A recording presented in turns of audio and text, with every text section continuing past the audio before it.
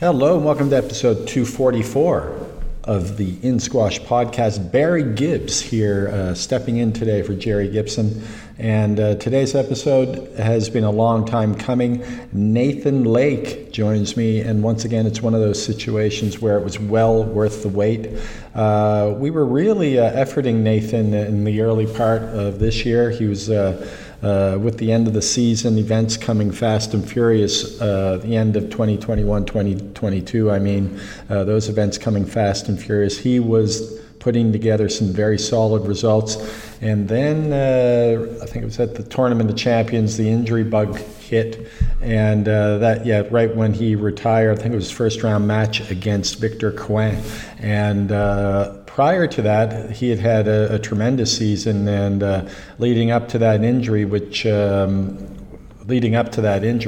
just prior to that, in the months prior to that, he had attained his first ever cap playing for England's senior men's squad. He'd done so several times as a junior, but never as a senior, and that was his first occasion at the European Team Championships, which England, both the men and women, ended up winning, and Nathan won all his matches in that event.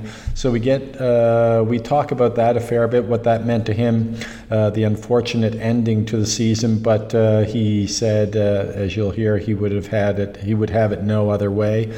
We'll also get a bit into his backstory and how it was at the World Junior Championships many a moon ago that brought him and his wife Haley Mendez together, and we talk a bit about their squash journey. And also one thing that maybe many of you will agree with me, Nathan disagreed with me, but Nathan's movement to me for a big guy is really impressive. He's got tremendous coordination in terms of his movement. He moves around the court well, gets to the ball, always seems to be balanced, stable, and he has very, very soft hands for a big guy around the court. He can put the ball in a lot of different places. So at any rate, he gives us some insight, which I noticed on his blog, or he has his own blog or website, and I noticed he was focusing a bit on movement on the website, putting some stuff up there.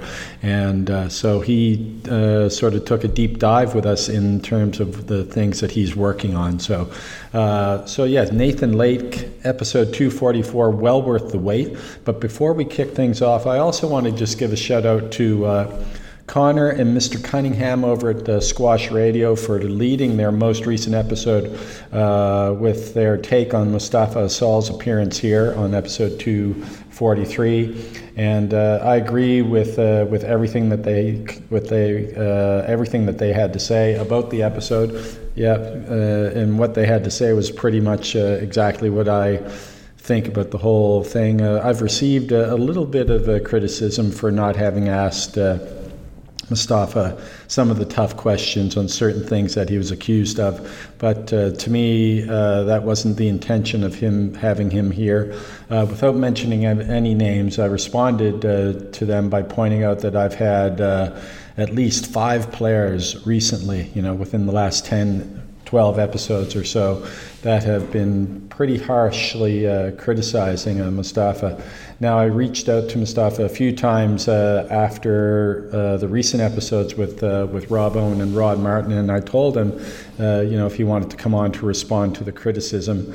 And he said he'd love to, but we delayed it a little bit, and then Hong Kong came, and he also had his injury. And given the way that he played in Hong Kong, and given how that all turned out, the moment or the podcast, the focus of it was always going to be his epic comeback win and how he felt going in, because he had a few issues physically and I think mentally in terms of things going on off the court. So we addressed a few of the dramatic moments in the match, including that ball that was called down by John Mazzarella, and where Mustafa, he was within his rights to leave the court. The ball was called down, game over. It wasn't his fault, but he took a fair bit of criticism for leaving the court, and we do address that. I do ask him about that, and I also give him the opportunity to speak to the criticism he received from others on the podcast, including Rob Owen and Rob Martin. But Rod Martin. At any rate, it was a great chat, and I encourage you, if you haven't listened to it already, to go back and listen to that one. Now, just a few words from our sponsor, Open Squash, the New York-based nonprofit dedicated to bringing thousands of new people into the sport by making it more accessible and more affordable. One of the ways Open Squash fulfills this mission is through their Junior Scholarship Fund, which you can see there on the Open Squash homepage. If you want to donate, take a look at it. It helps support 25% of juniors with financial aid. Open Squash's primary vision is, of course, growing the game, and they've brought on board several like-minded PSA pros like Nathan Lake, world number 1, Ali Farag, Victor Coin, and Gina Kennedy, amongst others.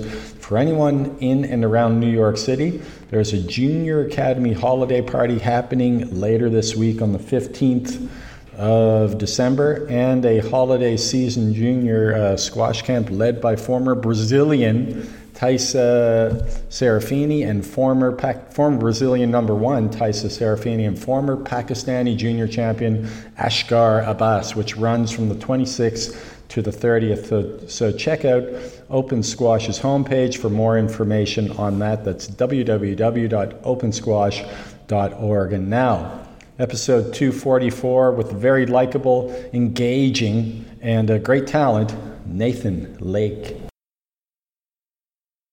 Exactly, yeah. All right, Nathan, so great to see you and great to have you finally on the podcast. I know I've had your better half, Haley, on. That was like 3 years ago, so at least 3 years ago. But it's great to see you and great to have you on the podcast. How's life treating you, especially during this honeymoon still, the honeymoon period of your marriage? Congratulations, yeah, belatedly. Thank you very much. Yes, I'm inclined to say every day with Haley is a honeymoon, which is the correct answer. And yeah, we're very happy living in Chicago. Been here for just over a year now, where Haley's studying an MBA at U Chicago. And really, really happy. Loving living in Chicago. Got a great squash club around the corner in the University Club. Great community of squash people. And still loving my squash.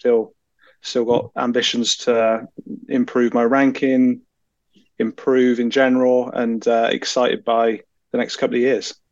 Well, I'm someone who really enjoys watching you play. And before I had that little mishap a few seconds ago, I'd mentioned to you that I'm a tall guy like you, and 6'2", and I don't move. I don't move well at all. But watching you play gives me inspiration. Because a big guy like you who moves as well as you do. Thank you very much. I try to mimic you in the most unflattering way. Well, lots of people say to me, they either say, "Oh, you don't move very well," or they say, "It's amazing what you've achieved considering the way you move." People say quite often. Yeah, thanks for that backhanded compliment. Please come again. So I'll take all the praise I can about my movement. Thank you very much. We're off to a good start.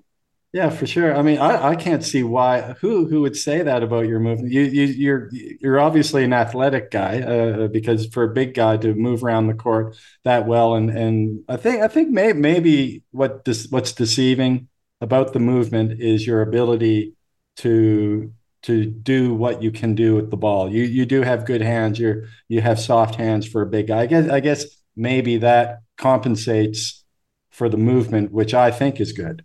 It could be the hand which deceive me. I think that's probably the case. That's the great thing about squash, though. I remember when I was younger, I've never been sort of, I would say, athletically blessed, but I remember having this discussion with James Willstrop, actually. I was fortunate enough to chat to him when I was sort of just starting out as a pro, and I raised those concerns because he's a big guy, and I said, I'm really worried about this. Physically, I'm finding this really hard, especially when the training ramped up as a professional. And I said, how'd you deal with it? And his answer, you probably won't remember this, but he just said, well, it's not called running, it's called squash. Yeah. And I thought that was brilliant. It's always stayed with me. And the great thing about squash is it attracts people of all different shapes and sizes, and you can be good at so many different facets of the game. and be successful. And thank heavens that's the case. Otherwise, I might have been in trouble. No, James is a perfect guy. I mean, some people say he doesn't move well. You have to move well to be as successful as he has at the game, Yeah, and then look at what he can do with the the ball. ball. I mean, no one hits better length, no one hits tighter length, no one can do what he does with the flair that he does it with. You got a guy like Rami maybe, but there aren't many who has that kind of flair. So you can do without great movement, you can do great things in the game. Yeah, and I've been my generation of English players have been so lucky that we've had that generation of Nick, James, Peter Barker, Darryl Selby, just to name a few, and all of them have been so gracious with their time. And I often think, what must they think of us? They've all been top 10 or near enough, and what must they think of these jokers that are sort of hanging low down in the 30s? Yeah. But they treat us with such respect. Doors always open, phones always there, and my generation have benefited massively from having them sort of call upon. Yeah, well, I mean, they were obviously a great generation, and also behind them, you had the likes of Lee Beachill, Peter Nicol, Yeah, and others. But they also didn't have to deal with 20 Egyptians the way you guys do right now, or more, maybe probably more. there were other challenges, right? Like Australia were a lot stronger Canadian. then. Canadians had a few flyers. Pakistan were more sort of dominant, certainly if you talk about Peter Nicol and Beachill. So there are different challenges, and you can only sort of try and cope with what you're dealt. Yeah, So they did exactly. a Yeah, good job of back in the that. day, Australia were very powerful as well. I mean, Yeah, it's absolutely dominant. The Egypt of the 80s, basically. Egypt of the 80s, exactly. Well, you've quietly had a very, in my estimation, anyways. I'm not sure if you agree, but you've had a pretty good season up until now. Currently, you're sitting at 34 in the ranking, and I believe your highest world ranking is 33. So you're knocking at the door, trending in the right direction, higher than that. So before we get into all of that, though, I'd just like you to give us a bit of a backstory on your squash. I know you played for England as a junior. So I'd just like you to sort of take us through how you got started in the game and what your junior squash days were like for you. Yeah, squash has been absolutely brilliant to me. Changed. I don't think you can say it with complete certainty, but changed my life for the better massively. I'll always be very grateful for that and try and get back to the game. My parents never really played squash. Mum played a handful of times, so there was a wooden racket hidden in the house. But my dad played local rugby, which is a big thing in England, big sport in England, and often is the case that the rugby clubs will have a couple of squash courts. That's not uncommon. And the club my dad played at had two squash courts, and I'd had a bit of experience when I was at school. We had, bizarrely, it wasn't a fancy school, but we were across the road from a very fancy school, and they would give the peasants access to the squash courts twice a week. So I had a bit of exposure there. And this rugby club where my dad played had, just by chance, pure luck, had a brilliant junior program. A guy called Gary Powell, who was a squash coach there. And I just completely fell in love with the sport. I would say I started squash at 9 or 10, and then sort of moved across to the rugby club when I was 12 and just became obsessed, absolutely obsessed. Spent as much time as I could there. And what was a really key component was there were about 10 like-minded individuals, and we would all push each other in a balanced way. So we were mates and we would hang out, but there was underneath that, there was a real competitive edge between all of us, and we dragged each other. One person was having a good day, it would drag the others up. The other person was having a good day the next day, it dragged the others up. And to be honest, a lot of it was down to luck. If that environment hadn't have been there, who knows? But I sort of went from there, and I was very fortunate in my junior career. And I also put myself out there. It wasn't just luck, but I would always just about get enough exposure. So we're lucky that England's not very big.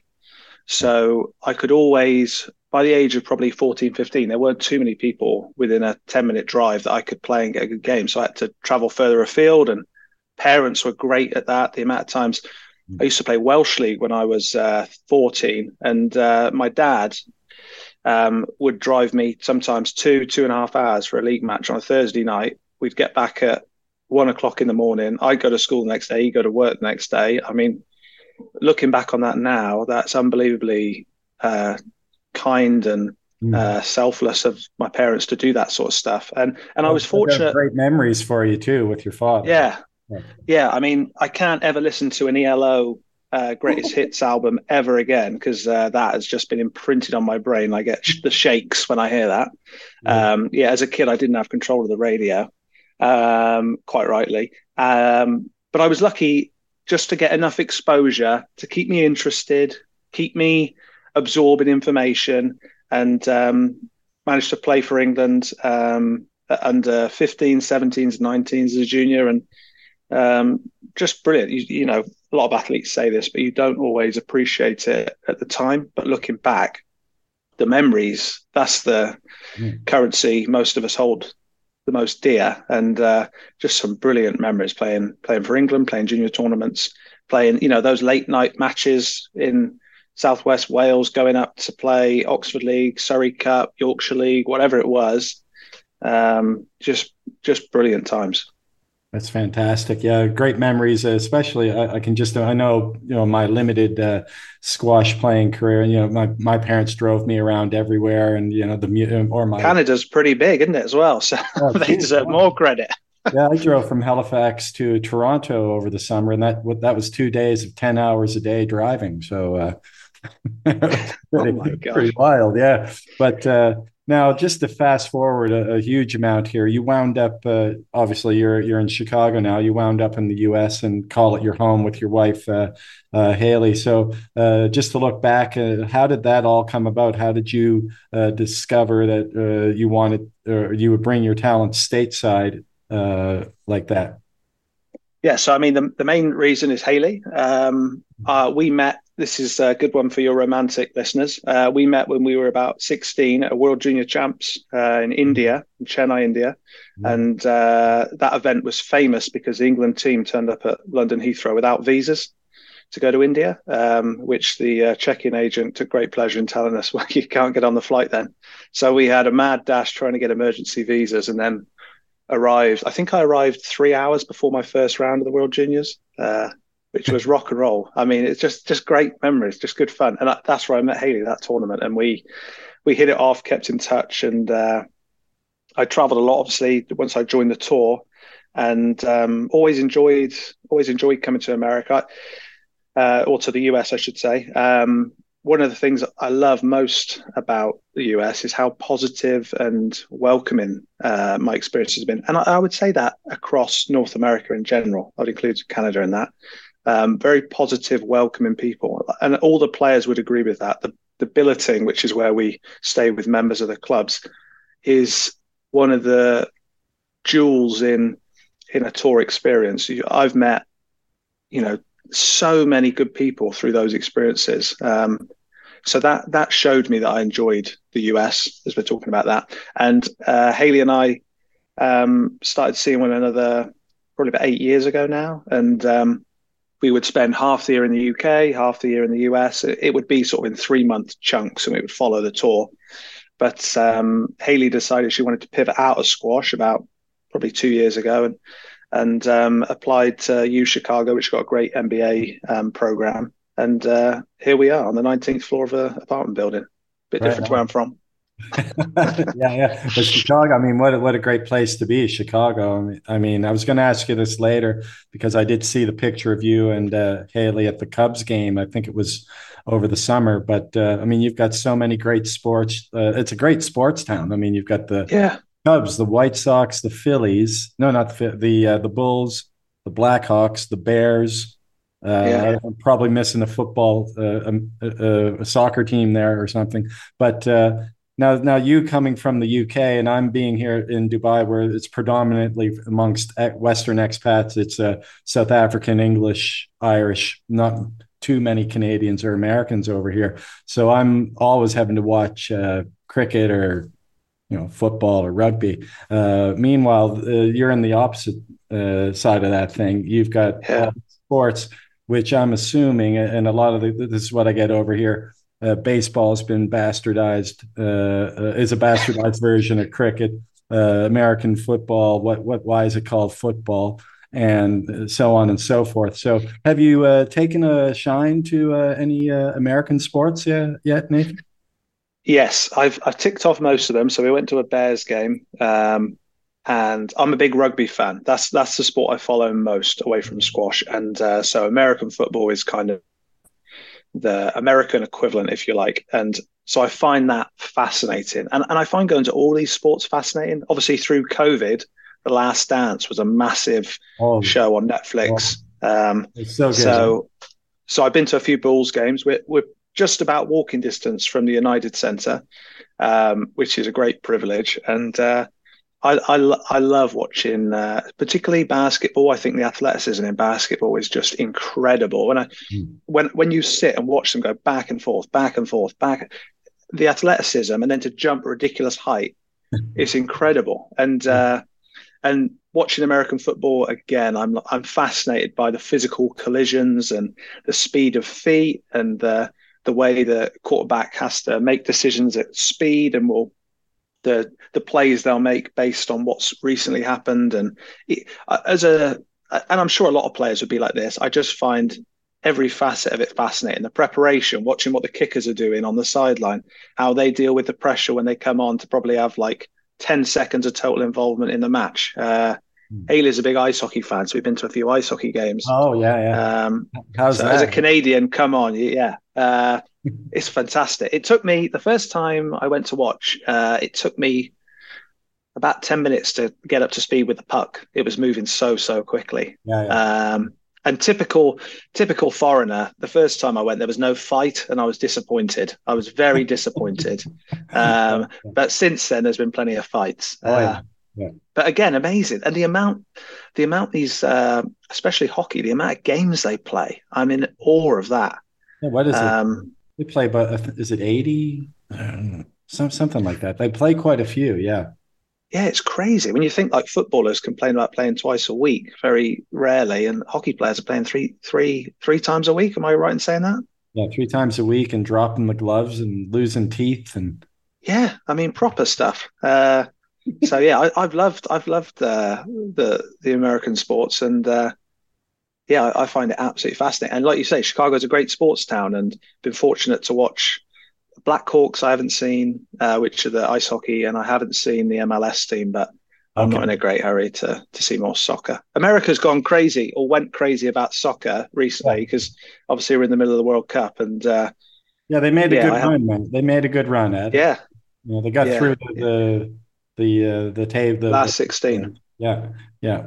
But well, that's fantastic. Yeah, The Last Dance too. That was awesome. I think I was going. Yeah, that came to mind. Have you ever met anybody? I mean, at the highest levels on the squash tour, that comes even remotely close to being as competitive and as driven as Michael Jordan? Muhammad, I would say. Muhammad sticks out for me. So I've been fortunate. I'm from a place called Muhammad Al-Shabagi. Yeah. I've been fortunate.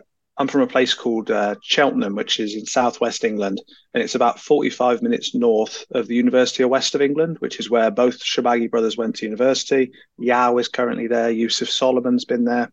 There's been over the last 10 years, there's been a great influx of top pro players, and me being so close, I would hound these players for hits. And Mohammed's is a very unique individual, and sort of spending time with him has given me a huge amount as a player. Will always be open to me asking him questions, so maybe that's slightly different to Jordan, but I felt he always wanted to help sort of his teammates. But Mohammed's been great for that, and he is, and I mean this in the most positive sense, he is ruthless.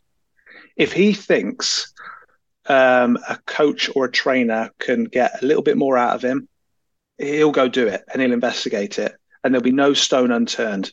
And he backs himself. He is on tour at the moment. He wants to be world number one again, and he's said that for the last year and a half, 2 years. And I've got so much respect for him. He sort of stands out. Nick Matthew was another one I would say was like that mentality. just ruthless. And again, I say that in such a positive way. They're the kind of characters where you step back and think, "Woof, this is this is serious." I'm serious about my squash, but this is different level. Yeah. So yeah, he's the one that immediately sticks out. The top guys on the tour, I would say, who I've dealt with more. I've not met as many of the top women on tour. So just speaking about the men's tour, they're all highly intelligent people. You could ask them any question, or I feel, and they would have a detailed answer for you. They've thought a lot about the game. They've thought a lot about everything, but especially about the game.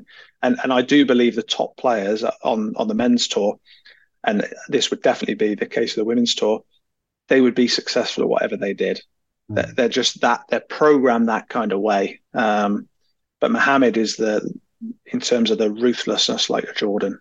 Yeah, I think his decision, obviously with hindsight, it's pretty easy to say, but his decision to go with Gregory Gaultier, I think that's, just amazing. Gregory is such an infectious character, right? And his passion, you can just see it. I was speaking to him a couple of months ago, and he was like jumping through the screen at me. It was incredible. So passionate. Him and Nick are busier now than they were when they were on the tour. They are just everywhere. They're doing so much good for squash. It's brilliant that we've got these guys still involved. And it's crazy, isn't it, to think Mohammed and Greg are now as close as you can be, probably, as player and coach. And they for 10 years they took absolute chunks out of each other. It's just brilliant. I love that. Yeah, it just seems to me like that's kind of what Mohammed needed, because he was looking like he was disinterested there when he wasn't performing as well as he would have expected. And then I think Gregory probably injected that enthusiasm back into his game, and that's basically what he needed. Maybe a bit of belief as well, but never ever count Mohammed out. I think you're an absolute idiot if you ever count Mohammed out. I've had people come up to me at the squash club in the UK and they'll say, "Oh, is Mohammed done? Always looking a bit." Never do it. You're stupid to ever think that man is out of it. He's just different. He's built different, and if he's in a contest, he's got a chance of winning whoever he's playing. Yeah, well, he's certainly proven that so far this season. But, as I mentioned, for you, this season's been a pretty good one. But last season, I started, you started playing some really good squash there for quite a while. And then I think you had a couple of injuries towards the end of the season, right when you were starting to sort of maybe play your best squash. Just sort of take us through what that was like for you at the end of last season, where you were playing so well, and then I think it was I forget what event it was, but there were a couple of events. I think you actually pulled out of one in the middle of the match, or I watched it. I forget which event it was, but it must have been frustrating.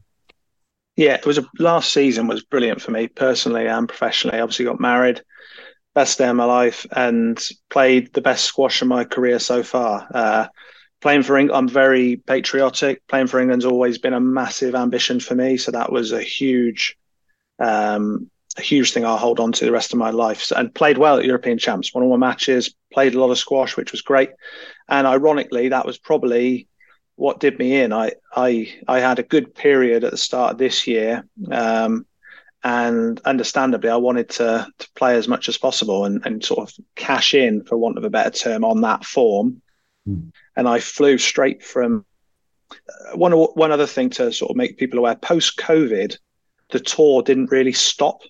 So we almost had 1.5, 2 seasons in one without a pre-season. So there was a lot of workload. And that's why it's even more amazing what those top 10 guys do, because they play so many tournaments and so many matches every tournament, whereas I'm generally probably playing a few less.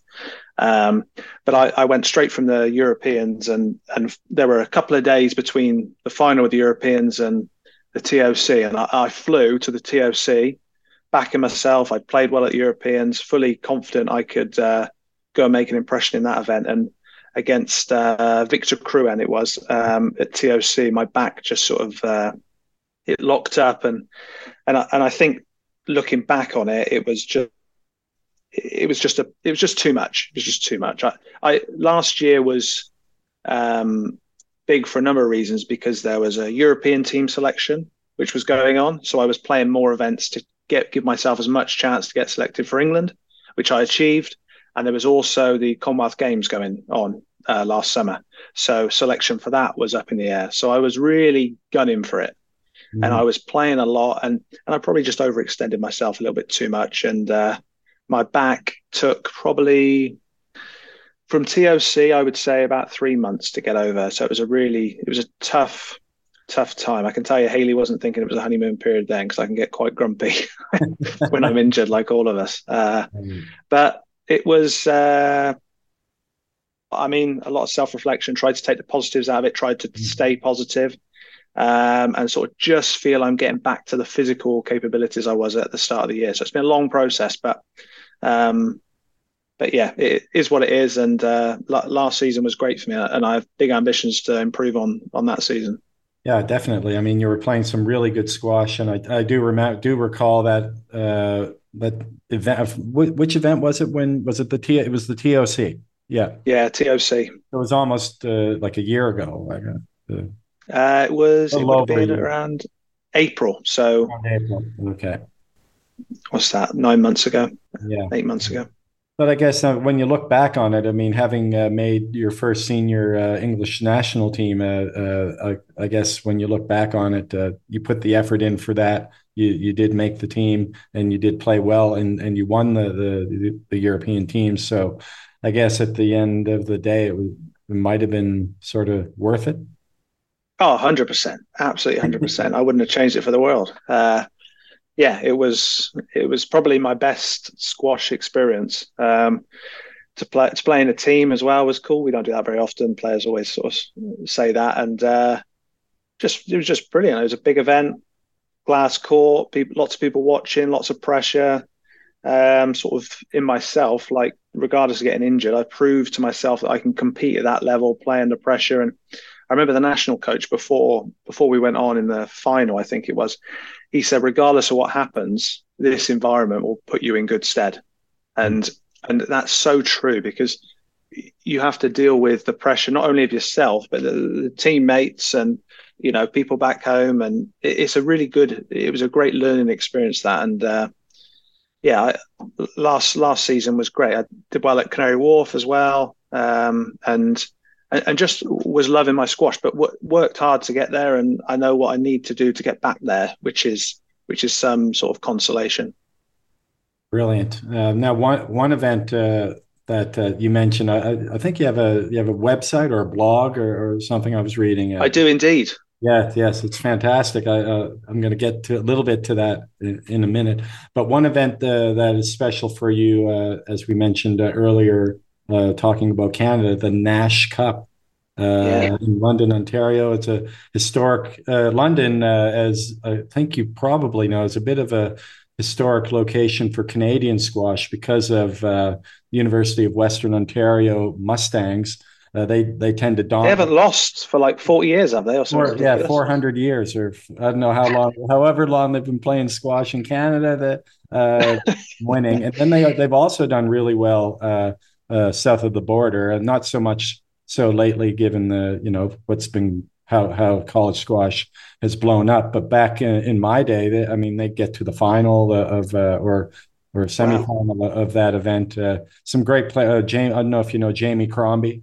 I know of the name. Yeah. He's based in the U.S. I think he's in Cincinnati. A lot of good pros came out of Western. But anyways, you won or you played your first pro event, I think, at the Nash Cup, and then just recently you won the Nash Cup. So if you don't mind, take us back. What do you recall about that first pro event there in London, Ontario, the Nash Cup?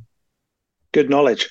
So I was 18. I just joined the tour, and like all young pros will tell you, it's bloody hard to get into tournaments. So I left my name on the reserve list, and I got a call on, I want to say like a Tuesday, to play on that Sunday or something like that. And I was with some other players. I said, what shall I do? And they said, well, go play your nincompoop.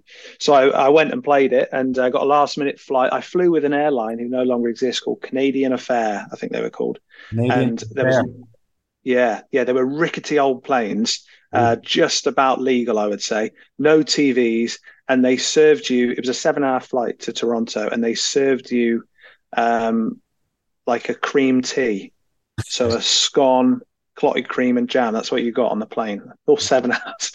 I remember just, I just remember being starving. But yeah, I got in last minute. I stayed with a couple called Tyrrell and Annette and their boy Nolan. Um, and they've got a Labrador called Austin. So I've stayed with them a total of, I think, 5 or 6 times now. And they welcomed me the first year. I joked with them this year. They welcomed me the first year, and I was on a couch, a pull-out couch.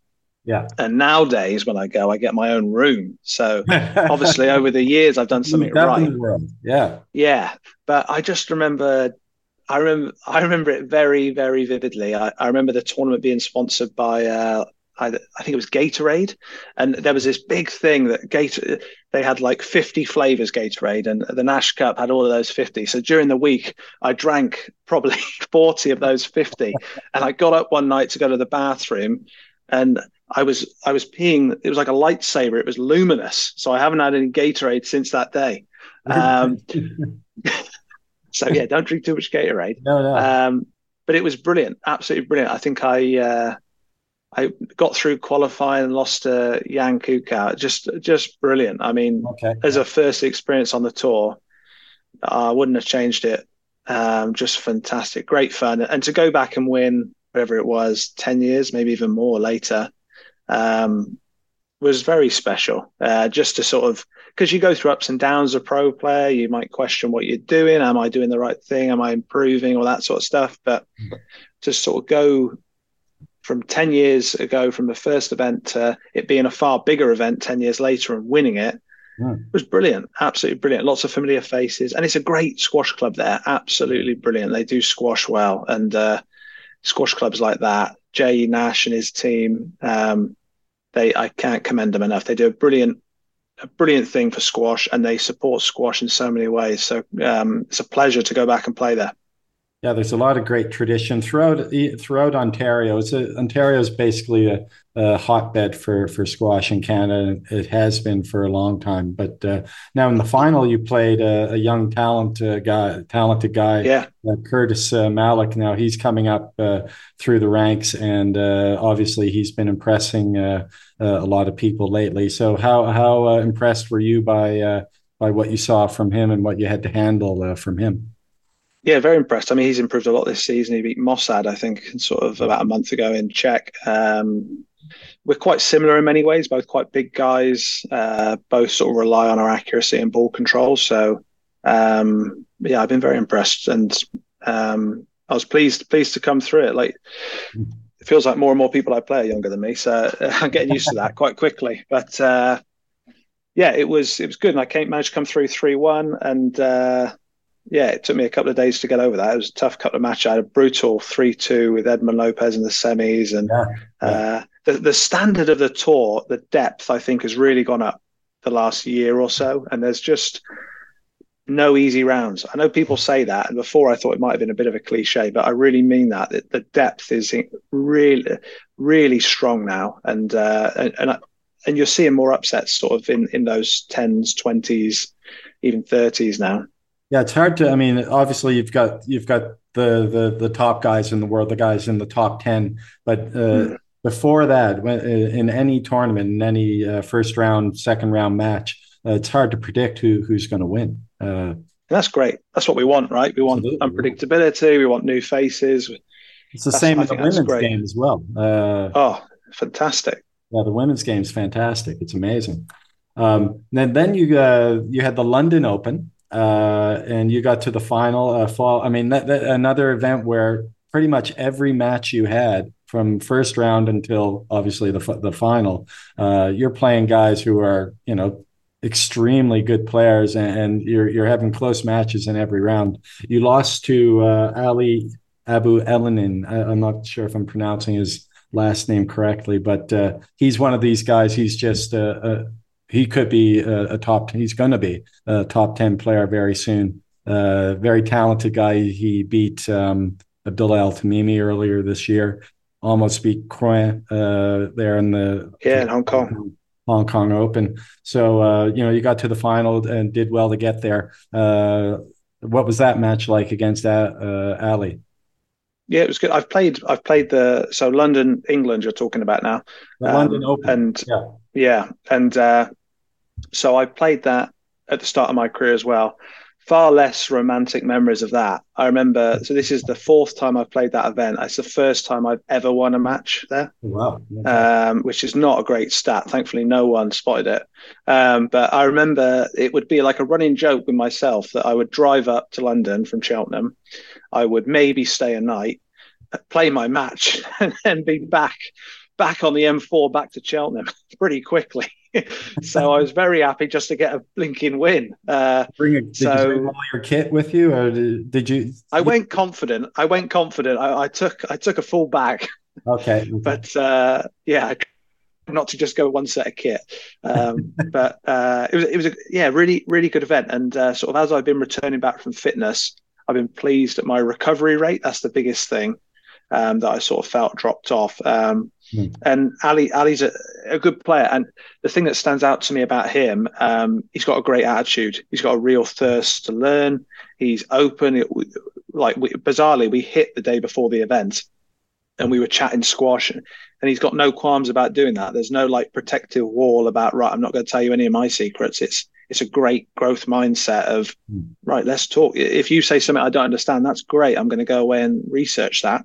And vice versa from my perspective. And he didn't give me too much to work with in the final. Didn't give me too many errors. And I couldn't really box him in as I like to sort of think about it. I couldn't squeeze as many opportunities as I had maybe in the first 3 rounds. And that's a credit to him. And he's a great mover. If you want to see someone move well, Jerry, don't be watching me. Watch someone like him. He's a bit smaller, but beautiful mover, and was making me work very hard for my points, which was a great pain. But yeah, it was a good match, and that event's been on the calendar a very long time. And like I say, it's taken me 5 attempts to win a match, so I think I'm just about up to 50. Your back then. Massive. So it was good. I was back in the UK for a month in was it October or November, and I played the Czech Open and I played the London Open. So it was good to get some matches under my belt, because matches, as much as you train, as much as you do the physical work, matches are king, because it's that pressurized environment, testing yourself under that pressure. So how are you feeling now heading in? I guess the season's pretty much coming to a close, or this year is coming to a close. And how do you feel heading into the second half of the season? Yeah, I feel pretty good. I chose not to go and sort of jump on the Asia tour. So Australia, New Zealand, Singapore, Malaysia and Hong Kong. I chose not to do that. And that was with the knowledge that I'd hurt my back previously in the year. So a long trip on the road a lot. Probably I didn't want to push my body too much too soon. And it's given me a period to put a block of training in. So famous last words, but I feel in a good spot.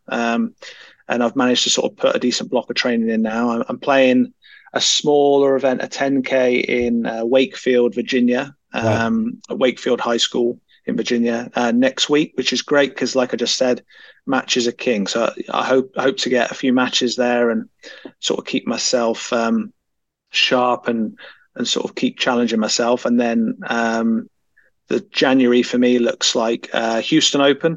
I think that's the 10th of January, and TOC. So once January comes around, it is pretty fast and furious. I think I looked at it between January and March, the end of March, I might play 7, maybe even 8 events. So it's going to be a busy period. So having not done the Asia leg and doing the training, I'm hoping that will stand me in good stead. So yeah, I'm excited.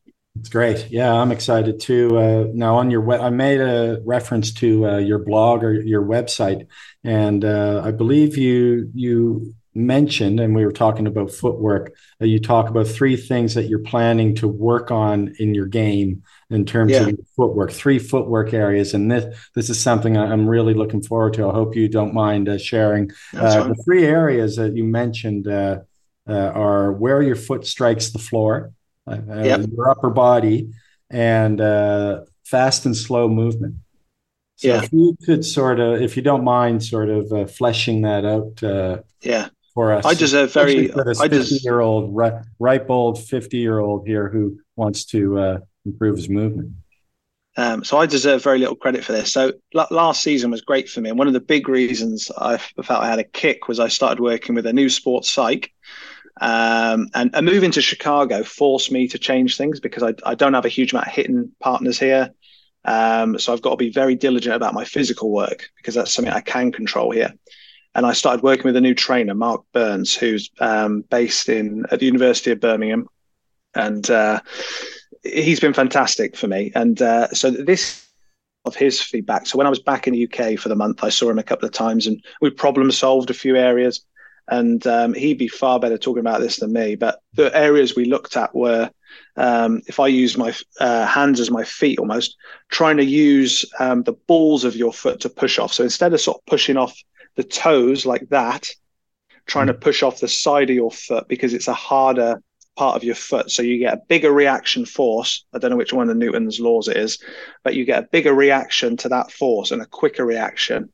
And he works a lot with Mohammed and Joel, are two of his big guns. And so we spoke a lot about that when I went in. The other one that you mentioned was the slow fast. So sort of that idea of being very quick off the middle, which wouldn't be great news to a lot of people. Quick off the middle into the shot, quick off the shot, and then around that sort of middle area. I don't know if this analogy will translate, but I explained it to kids as you go through like a holiday park or a caravan site, there's 5 mile an hour speed signs everywhere.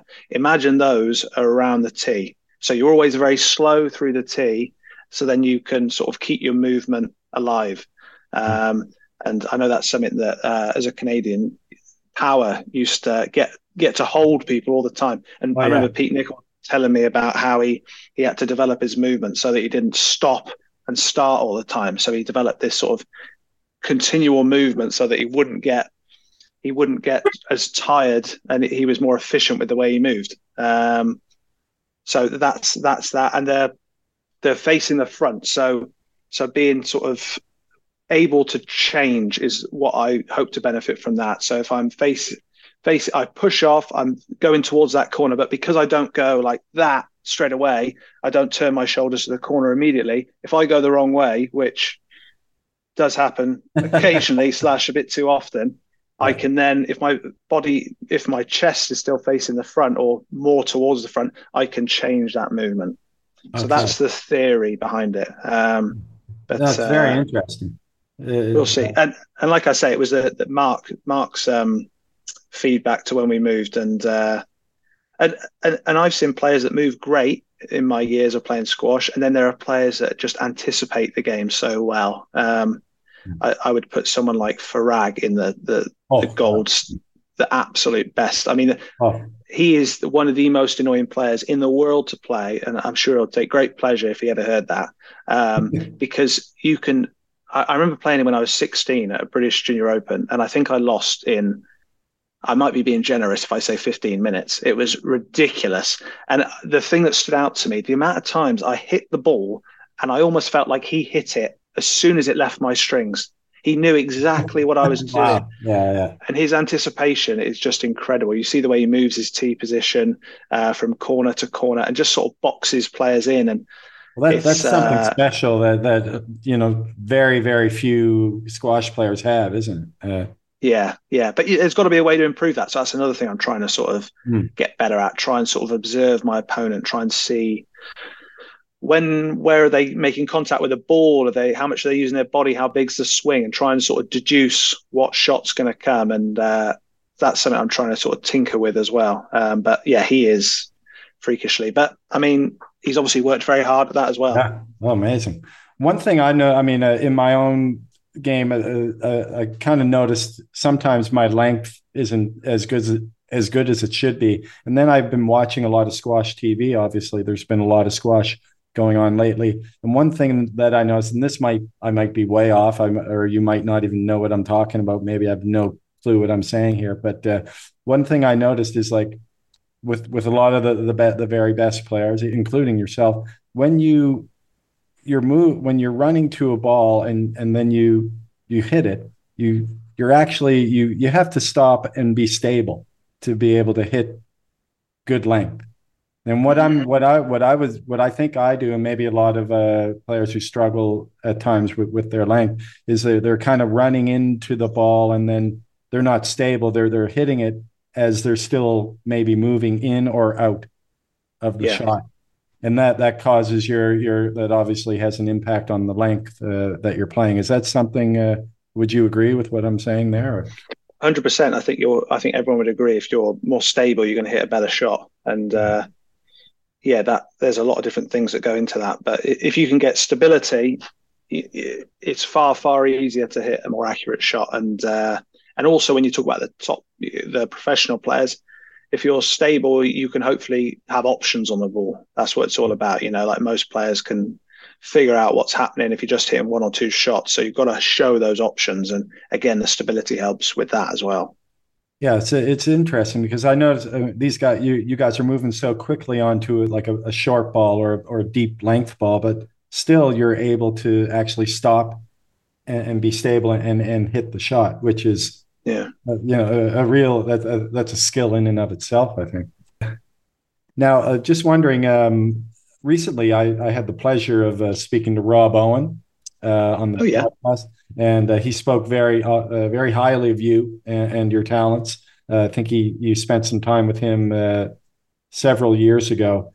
Now I know he said that he really thought that you had a lot of talent and could do really well with your game during that time that you were with him.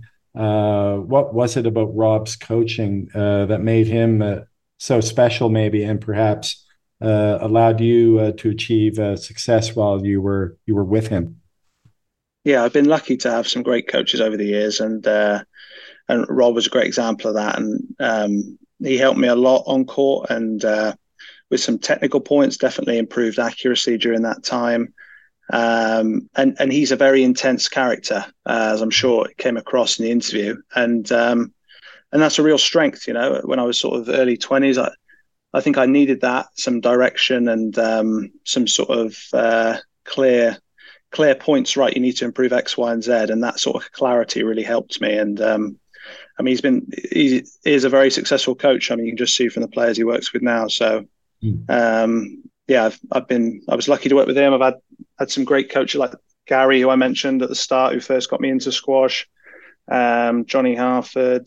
I've been very lucky, and those coaches have a big impact in your life. I mean, I'm sure you've gone on with youngsters, and some of those coaches that I've had over the years are still a massive part of my life, and they've given me something that I call my career, and I've met my wife through it, and I've traveled the world through it. So coaches are a massive part on players and juniors' life. Massive impact. Absolutely. Now, I know you've been recently, I saw you posted, you've been training a fair bit with Joel Macon and George Parker, two guys. These guys are as hard as nails, I would imagine. Talk about intensity. Now, it must be epic, the sparring sessions that you have. Now, sometimes when I'm in the gym, I'll send Joel a quick message just for shits and giggles, and then he'll respond by he'll say something, and it's always like really inspiring, and it gets me going. But how are those sessions with those guys? They must be gruesome. Brilliant, absolutely brilliant. Love them to bits, and something I miss in Chicago. I haven't got that caliber of sparring partners, so when I go back, I really try and make use of it. And I've known Joel and George now a long time, and the great, obviously, Joel goes without saying. The physicality and the intensity he brings is just fantastic. One of the other things he's great at, he's always keen to talk about the game. So he will want to discuss squash, want to problem solve, talk about matches that have been happening at tournaments, which is brilliant to be involved in. And just a very professional player, just very, very impressive. And I try and get as many games in when I can with him, basically when I'm back. And George is the same. George, as you can see in his PSA matches, he's not much toned down in a practice match, which is exactly why he's brilliant to hit with. The intensity is right there. And he plays a great high quality brand of squash, a very high intensity. And sometimes with the practice matches, we can all be guilty of maybe not being as flat out as a PSA match. So George, there's never a problem with that. There's always going to be an intensity, and he's a great guy, really good guy. I enjoy getting on court with him, and I'm fortunate to have those two about an hour's drive away when I'm back in Cheltenham, which is great. That'll put you in good stead for sure. Sparring with those guys, absolutely. Yeah. Now, just before you've been great with your time, Nathan. I won't keep you much longer, but just wanted to ask you. I know you mentioned that you had a green card interview. Now, I can just imagine what that might have been like. Where was it? Was it a bit sort of a scary proposition, or were you nervous at all? Or terrifying, Jerry. Terrifying, absolutely terrifying. You run into Julian Assange when you're in there? Or? No. They've got him now, haven't they? Where was he? The Ecuadorian embassy or something like that. I've got to be careful what I say. But yeah, so I had that when I was back last month. So that was the other thing. And the US embassy in London is like this striking building. It's like a cube shape, just down from MI5. If anyone can sort of picture that building from the James Bond films. And it's like if you ever seen the film Men in Black, it's like the inside of the Men in Black movie, which is like very white. Yeah. And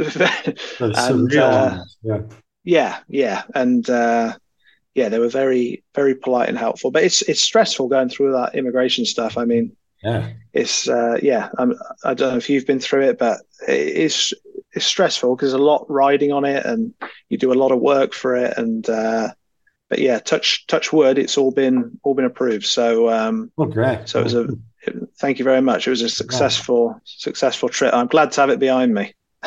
Yeah, I've had to deal with a bunch of that kind of thing. Having lived here in Dubai since 2007, there's always hoops you got to jump through and documents that need verification and so on and so forth. But the green card's a big one. So hopefully that all goes according to plan for you. I hope so. Thank you very much. Yeah, it definitely opens up the possibilities for Hayley and myself to sort of decide on where we want to be based. And, I'm 30 now, so I'd love to play forever, but sadly that's not an option. So one day I'll transition out of squash, and I am keen to explore other things away from squash. Both Hayley and I will always do whatever we can for squash and get back to the game. But I would like to try something else and sort of getting this stuff, the immigration stuff sorted, gives me those opportunities to explore those different avenues. Right on. Well, Chicago is a great spot to put your feelers out as well as you go forward. But Nathan, sorry it took so long to do this, but it was definitely worth the wait. And all the best, with your Christmas, with the new year, and with 2023 on the tour. Cheers, Jerry. Thanks for having me on. Keep up the good work. Well, a big shout out to Nathan Lake for that. That was fantastic. And we just want to wish him all the best in his events upcoming in Virginia, in Houston. And then right after that, the Tournament of the Champions in January after having to retire to Victor in the first round of that event last year. I'm sure he'll be wanting to make a big splash, which explains the events he has in the lead up to that event. Hopefully he'll be firing on all cylinders heading in to the TOC this year. So all the best to Nathan Lake. And speaking of returns from injury, Wee-Wern Loh, former top 10 on the women's tour, returned to the PSA a month or so ago, and we're really looking forward to having her on for the first time. And also newly crowned Hong Kong Football Club champion Marwan El-Shorbagy will be here later this week. Really looking forward to having him back. And we also have in the hopper Growing the Game Roundtable, which will include Alan Thatcher, Eduardo Alvarez, who's a club owner and has had several pieces that he's written on the Squash Mad website, I believe, about growing the game and from the perspective of a club owner. And Cleve Miller of Open Squash, those are the gentlemen that will make up the round table, or the panel, I should say. And we're also hoping to fill 1 or 2 more seats, and I'll keep you posted on that. But that will be happening maybe at the end of this week, early next week. So lots to look forward to here on the In Squash podcast. Season's greetings to you all. Hopefully, you getting your tree up if it's not up already. If you celebrate Christmas, that is. And everybody, thanks for listening. Have a great day. All the best with your squash, and enjoy the holiday season. Goodbye now.